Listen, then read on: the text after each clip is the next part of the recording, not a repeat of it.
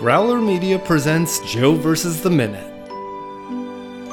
Welcome back to Joe vs. the Minute, the podcast where we're taking you to the volcano 1 minute at a time. This is Jarf. I'm Alice. And I'm Michelle. Welcome, Alice and Michelle. So this week we are talking about minutes 46 to 48 of Joe vs. the Volcano.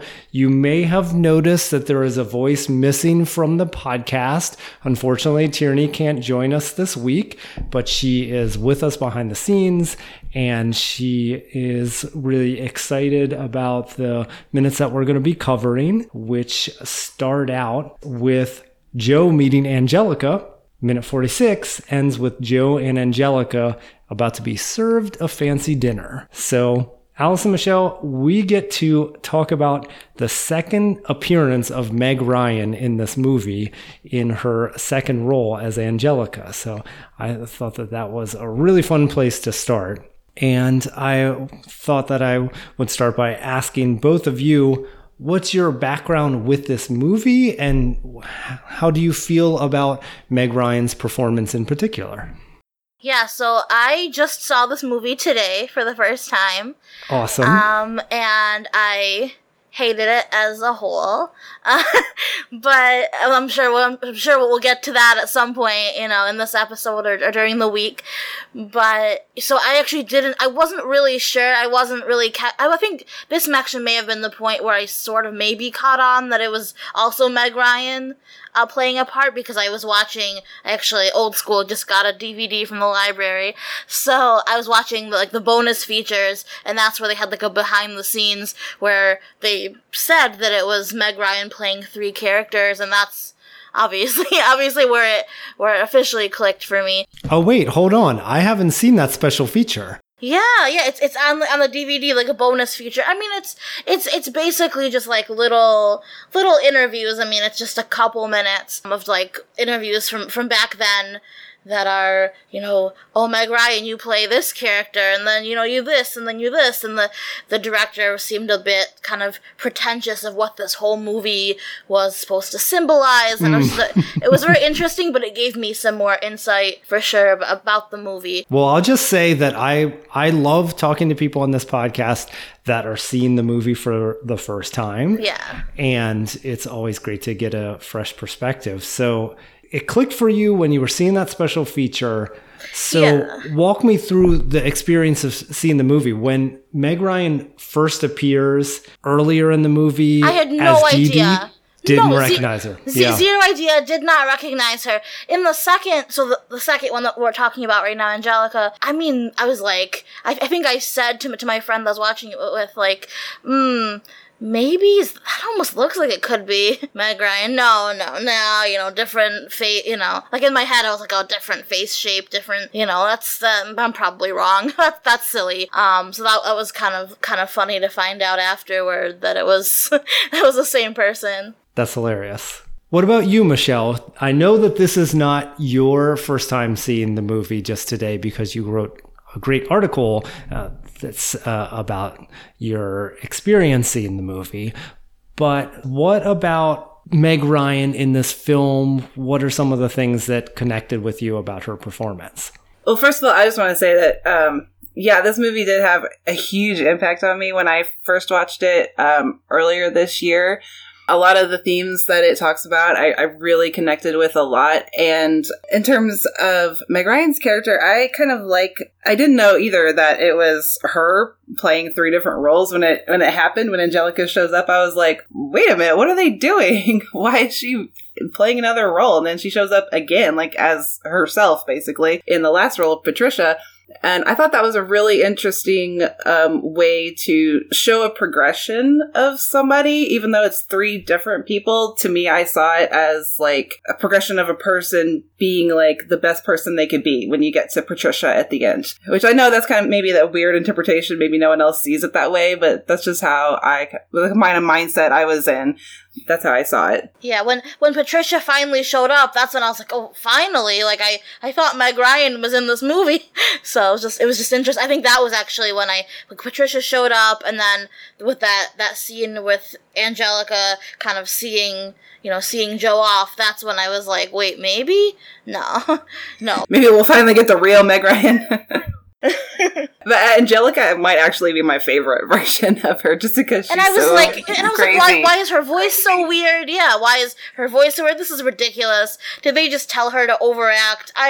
This is just getting more and more and more bizarre. And then I think watching these minutes again after watching the movie, even though it was just 5 minutes later, I looked at these minutes again, and I was like, oh, okay. So it shaped so much of what I thought about Angelica watching her, now knowing kind of what it was supposed to be, three women at sort of different points of where Joe is at, and it changed it. It made her funnier, all that. It does make it funnier when you see what they were going for. Yeah. And I like, Michelle, your interpretation that this is the character going through a progression, and it parallels the progression Joe is going through as well. If you separate it from that and just look at it as a comic performance, it's interesting when you say that Patricia, the sort of final evolution Meg Ryan, if you will, is the Meg Ryan, because that's the way that I feel too, and I think that that's the way a lot of people feel, but that's really due to the types of roles that she would get from this point on in her career. Yeah, she's a Meg Ryan that we all know. It's a Meg Ryan we all know. Yeah. Exactly. But it's also like, why couldn't she have been more comedic? Suddenly knowing, these other parts, why was the first woman so weird and the second woman so weird? I mean, and the third woman, I guess, in a sense too.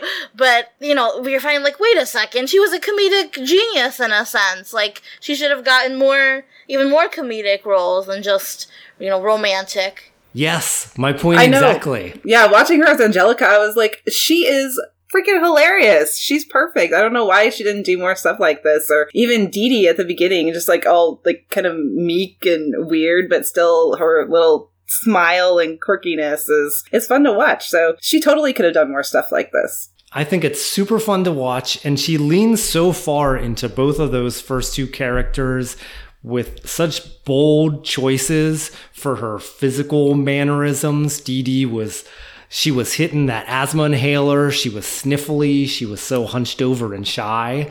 Mm-hmm. And then Angelica is so over the top that I absolutely love it. And actually, she's a big part of why I started loving this movie in the first place, because she has that larger than life persona. But then as we get to know her a little bit more, we see that she's very sad at the same time, and that all just resonated with me a lot. Mm-hmm. And Joe was so weird too, so that was kind of why I was like, well, every pot has its lid, I guess, so it didn't stand out as much. Like, what are they doing together? It was okay in that sense for sure, because he was so awkward, she was so awkward. All right, fine. So as we progress through the minute, so they meet at the airport, and then we are whisked pretty quickly into an incredibly over-the-top dinner scene. Well, I think the part at the airport is kind of interesting, too. It's so weird looking. Like, she puts a lot of work into that sign, for one thing. The sign that says Joseph Banks on it. Each letter has a different pattern on it.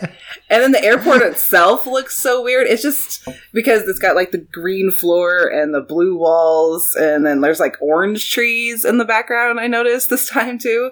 It just kind of, I think it shows just, like, this stark contrast between, like, where he is now in LA and where he was before, at the beginning of the movie, his work, which is just dreary and drab. And even Angelica is like a new pop of color for him, with the red hair and yellow suit. That's a very good point about the attention to detail with costume design and sets, because it was the same movie, just 30 minutes or so ago, that we were in nothing but grays and browns and the dreariest office you've ever seen. And suddenly now we're in this world of wild color and a very fun, bedazzled welcome Joe Banks sign. Yes. Yeah, oh yeah, it was making everyone look sick under those lights. Yeah, the set design is amazing. Well, before we get into the dinner, do you want to say a little bit more about what you didn't like about the movie overall, Alice?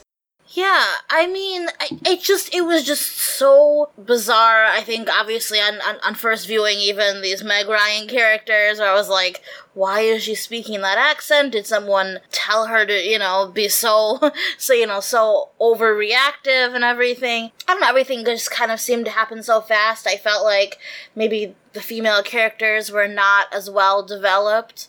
Although if you kind of see them as, they're not really women, they're kind of, I mean, if you want to go super deep, like, figments of Joe's imagination or, something like that, where they didn't need to be so overly developed and you're like, what do you mean that she loves him that quickly? Though I guess every fairy tale, people fall in love pretty fast, which I know we'll talk about later in the week, but I don't know, it's everything seemed to happen so fast in such a strange way. I wanted to see maybe more development, I guess, especially more female character development for sure. I think we saw a lot with Joe. We saw him kind of go from, like, beaten down to, oh, well, you know what, all right, I don't have that long to live, whatever, screw you, boss, and just kind of keep going up and going up.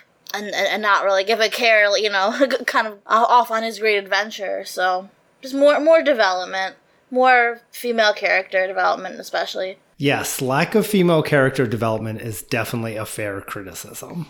And Michelle, as a counterpoint, if you will, do you want to say a little bit more about things that you liked about the movie overall? Well, like I said, I had a really personal connection to it because I saw the whole movie with Joe's, like I said in the article that I wrote, like with Joe's brain cloud and his hypochondria. I saw it as a really good representation, metaphor for anxiety and depression, which was something that I was going through at the time when I first watched the movie. And I was in a really dark place and I wasn't expecting this movie, and it was kind of like it explained my feelings to me. Like it said, hey, this is what you've been through and what you're feeling, and it's okay. And there's another side of depression. Like you see that later on in the movie. I know with the scene with the moon when he says, thank you for my life.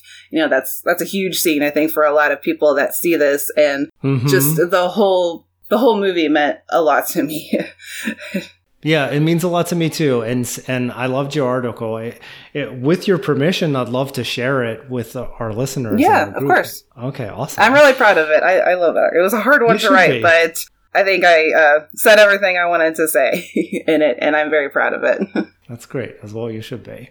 Picking up on one of your points there, and this might spill a little bit more into things that happened later this week, but I agree that this movie can be a powerful metaphor for overcoming PTSD and depression. Angelica talks about her depression. I'm curious how you feel it's handled in regards to her character. I don't think it was handled very well. I don't think Joe handled the scene very well.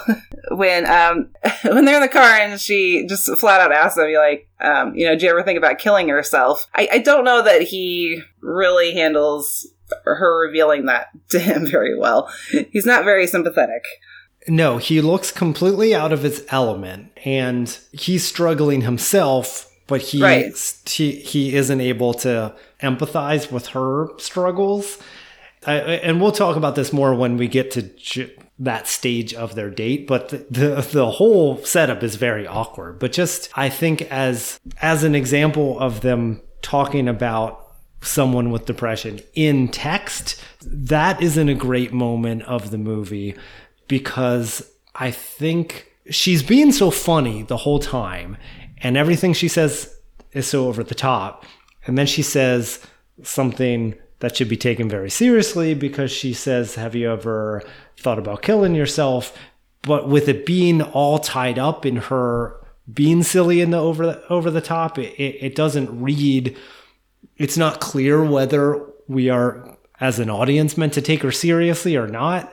And then Joe doesn't have a great reaction. So that's why I wanted to touch on that, because I felt a little awkward about that whole scene. Yeah, I mean, sometimes the most, giggliest and out there, just, like those kinds of people, you could be smiling one minute and then depressed the next, kind of you're bringing joy to other people because you're sad yourself. But it was just, I feel like this movie is a lot of big declarations, big, I'm trying so hard to stay on the minute, but even Patricia later, just these huge, speeches, and you don't have that backing, you don't have that emotional core to it, and that you still have that who are you sort of relationship with the character. So I think it might be looking a little bit too deep into kind of why she was like, oh, do you ever feel like killing yourself?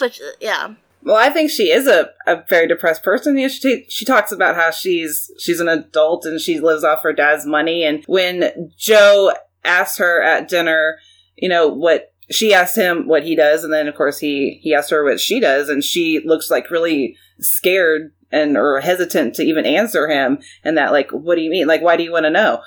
And then she says she's a painter and a poet, but it's like she doesn't believe it because she knows that she's not really doing what she wants to do, and she's not happy with herself. And she was kind of in the opposite field from Joe, in a sense, in the creative, arts, and still unhappy. You can really be kind of unhappy, even if you, whether you're under soul-sucking lights or you're doing something that people would say is fun and creative and whimsical. Well, let's put a pin in Angelica's creative aspirations for Wednesday's episode, because that's when they discuss more of her art and we see her painting, and so we can talk about that a little bit more there.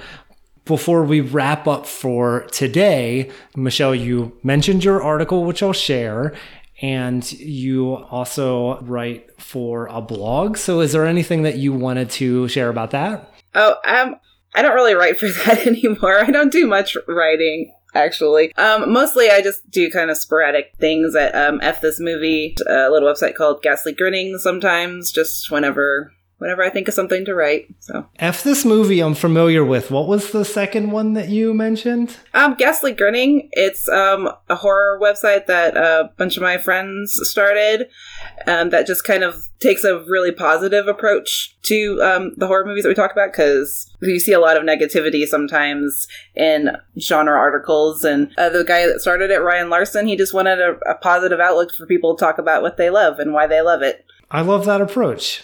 This podcast started when Tierney and I connected on our friend's podcast, the Cosmic Geppetto podcast, and his vision is very similar. He was noticing, well, there's a lot of geek culture podcasts out there, and they seem to exist solely to tear down and lament and complain and say that new versions of a franchise have ruined their childhood, and there was so much of that negativity, and he just wanted to have a space where his old friends and new friends could get together and talk about the things that they enjoy in a positive way. So that's how that started out, and this podcast is somewhat of a spin-off from there. So, but I definitely the website itself we haven't really written that much on it lately, or I haven't, at least. It's been quite a while, but I think he's wanting to start a podcast too, kind of in that same vein. It might be happening soon, but I'm not sure. Sorry, awesome. Ryan, that's not right. Oh, well, good luck, Ryan, if you do pursue that.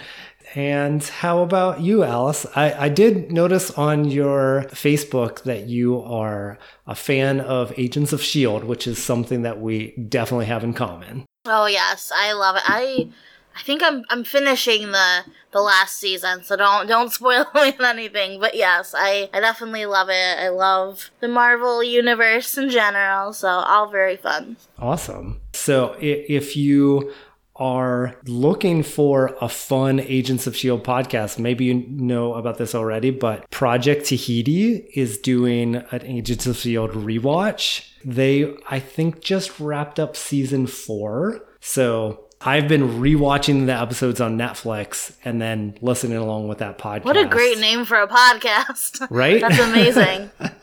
My claim to fame for my connection to the MCU is the actor who played Ward. He married my cousin, Melissa. What? Oh, that's amazing. I know, right? So I feel like I'm basically part of the MCU as a result of that. So you've since we're met him family then? now. Yes, yeah. Oh. Before he was on the show. Is he nice? I don't know. That's like a weird question. Like, is he a villain like on the show?